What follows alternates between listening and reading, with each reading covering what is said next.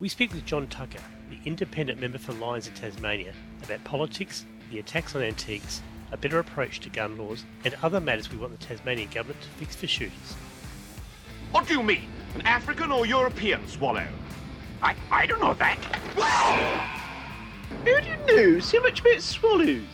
Well, you have to know these things when you're a king, you know. Welcome to the Go News of Australia podcast. It's the podcast for Australian shooters who just want the political interference taken out of shooting. I've got John Tucker, member for Lions in Tasmania, with me. How are you doing, John? Very well, thanks, Neil. Thanks for having talked to me today. No problem. So, the electorate of Lions covers what area in Tasmania? Oh, it's basically, I'd nearly say 2/3 of the states in Lions. We cover most of the area. We've got all the rural regional area, very sparsely populated people, and a lot of distance to cover. Yep. You were elected to the Tasmanian Parliament in 2019. That's correct. And you've got, I think, quite a rich sort of farming background. And also political background in a way. There's been one or two politicians back in the background, but it's mainly a farming history. We started off at Winlear, and I think I'm the sixth generation, and my kids are the seventh generation. Don't hold me to that. They might be the eighth generation. I might be the seventh in the northeast of Tasmania. But basically, we've been farmers, for a long time. Yeah. And you spoke about that in your inaugural speech in Parliament when you were elected. There's quite a rich history in the family there. Yeah, no, there's a fair bit of history there with the farming, especially with the fattening up through Winlear, and then my grandfather was involved with sawmilling as well and boat building, even building houses, even down to the local laundromat. He was very entrepreneurial in what he did. He sort of had a pretty colourful history.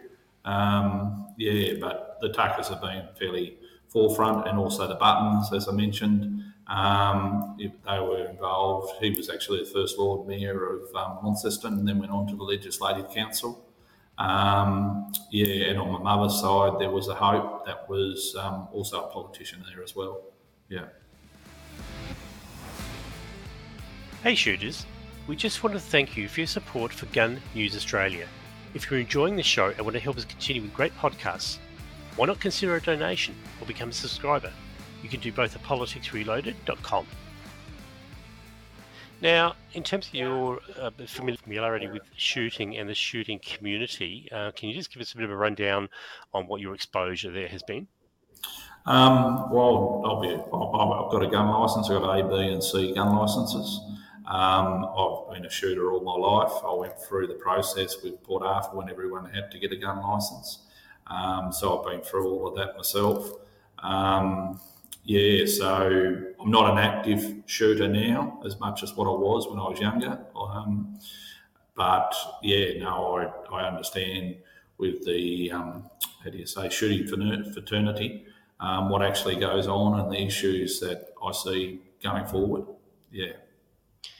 It's always difficult to raise the issue of gun laws in Tasmania with government. They, as you know, they're still very, very, very shy about even talking about it, or seem to be. I think in my experience has been that they didn't really want to do or say anything that was going to bring some of the more familiar names opposed to what we do out of the woodwork, which is a shame.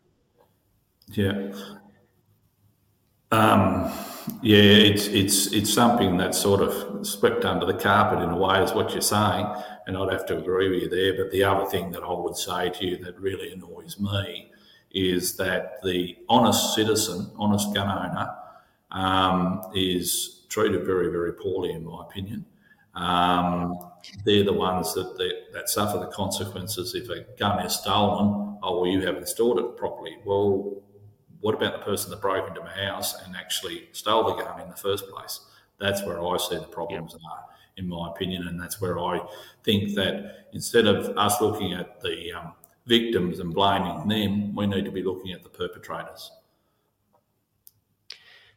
Yeah. And look, I think over time there's been a bit of a collection of matters that have come up that are, I think, unique to Tasmania, that have never been addressed, that are problems for shooters there, and actually aren't really replicated on the mainland.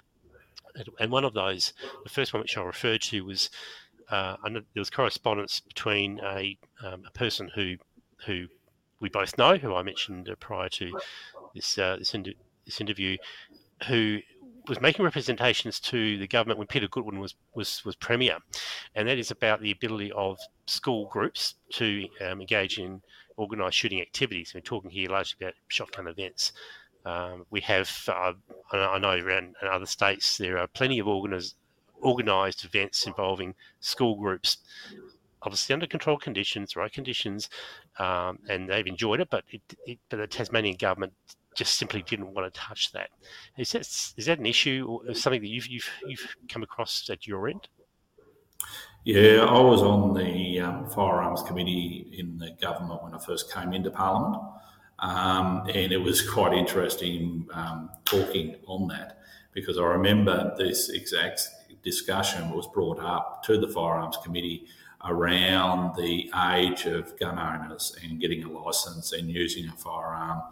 And my opinion on this is that you need to educate kids at a young age around firearms to get them to use them properly. It's when you allow people to get guns at an older age that I see that you have more issues. Then when you're younger, and I still remember my father when I was being trained around firearms, if I did the wrong thing, you know what was coming up your backside, and you never forget it, and you remember, so that you always, you do the right thing when you're handling a gun. And I'm a strong supporter of educating kids at a young age around firearms, and I see them as a tool of trade. I do also will say this, that you do need to have some laws around firearm ownership, and with certain people that do the wrong thing, they need the full force of law thrown at them. But the honest firearm owner doing the right thing, I think that we need to be looking at our firearms to make things easier for them to do what they need to do with them. I mean, there's the issue about dealing with people who do the wrong thing and laws and things like that, but there's also the positive side of the coin too, where these kids are really just having an opportunity to engage in it, at least just dabble with a sport where they can excel and go on. And it just seems that the Tasmanian government just won't open that door. Yeah, well, that is an issue as well. It's giving kids those experiences in life so that they can make decisions for themselves. Whereas you take those decisions away from those children and don't give them that opportunity to experience the use of a firearm and doing those sort of things, I think it's a grave shame. And the other thing I'll say to you, when people start talking to me about this sort of stuff, I always think of Kokoda. And I think of those 400 rural boys holding back 6,000 Japanese soldiers, and the only reason they could do it was because they knew how to use the firearm, they knew how to ambush people. It's probably not the right thing to say with the gun laws and that sort of thing, but when you look back on history, it saved Australia. They would have been, if we didn't have those 400 rural boys, they would have been straight down through Papua New Guinea and into the top end of Australia, and we would have been in a problem, wouldn't we? So kids being taught at a young age that sort of thing and how to use a firearm, I think is a great asset. The second item which I've got on the list here is appeal rights, because when a shooter has an issue with the registry, they're usually given a bit of a blurb at the bottom of the letter, which says that you've got the right to seek internal review or appeal or whatever. In Tasmania, unlike mainland, you can't take after internal review, you can't take a decision to TASCAT, the Civil Admin Tribunal, whereas you can do that in the equivalent forums on the mainland. In fact, a couple of other states, Victoria and Northern Territory, have effectively a dedicated tribunal to deal with firearm matters, whereas in Tasmania you've got to go to magistrates' court, and that seems to be quite a big leap for shooters who might just be having a regulatory, want to appeal a regulatory decision. Yeah, our firearm laws need to be of a national standard. I'd say it goes further than just this one issue. With these things, there's a lot of discrepancies between states, and moving firearms between states and all that sort of thing comes into it as well. But we need, a national law across the lot so that everyone is streamlined. Yeah, I'd agree with you totally.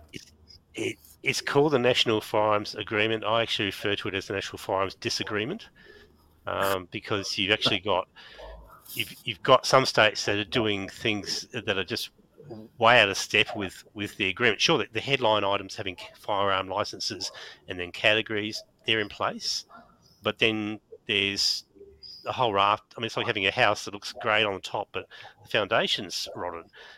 Because you've got Western Australia doing its own thing. You've got, Tasmania doesn't have, I don't think it's in NFA, but they haven't got, there's no consistency in some of these fairly important aspects affecting shooters, and we just keep banging our heads trying to get around the narrative that there's national uniform gun laws. We don't, but B, to try to get some traction on some of these other matters, and we can't get that either. Yeah. This episode of Gun News Australia is brought to you by Politics Reloaded. Make sure you follow our podcast or simply join our email list at politicsreloaded.com. No, I agree with what you're saying there. It needs to be streamlined and have it national across the board so that you can, like I said, so you can get firearms from one state to the other, and what the rules are in Tasmania are the same in Victoria or the same in New South Wales or the same in Queensland. And when you move between the states, that's when you really find the problems. It's nothing like a car licence. It's we've got uniformity in name only. Yeah, and the other thing is, like I said to you at the start, like the honest gun or firearm owner. 99% of people do the right thing. We're talking about 1% of people that do the wrong thing. Why should the rest of us be punished for the 1%? Why not concentrate on the ones that are doing the wrong thing and punish them properly? Yeah, we know that and we say that, and then it just falls on deaf ears because one of the things which I am also pushing is changing the narrative that the government. I don't think I'm going to achieve it, but if the government changed the narrative, if it wants to comment on gun laws and do something, okay, that's one thing, but the narrative around it's important to get the context right, and the context is always about criminals and guns and criminals and guns and criminals and guns with very little recognition of anything else. Yeah, and that sets the frame frames the discussion for everything that happens after that, which is not correct and not fair. Yeah. Look, there's one other issue here which and again, this comes from somebody who I mentioned beforehand, and she uses the word re-establishment. One thing that she'd like to see is the re-establishment of a firearms consultative committee to work with government and police and other stakeholders to discuss what's working and not to achieve the best outcomes. The firearms consultative committee, have you had one before, and has it worked? I haven't been involved with one myself personally, and I haven't heard of one being used in my time in Parliament at all. Sorry. It's right. It might be that the wording is picking up on relative to other states. I'm not sure, but certainly I think the suggestion is that Tasmania should have a firearms consultative committee, which is a consultation forum that includes your major shooting organisations, and even it picks up maybe other interest groups such as police association and others who might have an interest in this. Yeah, to have that, so they can have that dialogue with government. Yeah, I think I strongly believe in this with across a lot of different industries, a lot of different groups, that we should have these discussions going on so that we can get information, because communication is key in getting that to all these things to come together and that information to flow through what we need to do to make so that this all comes back, like I said to you earlier, the honest firearm owner does the right thing.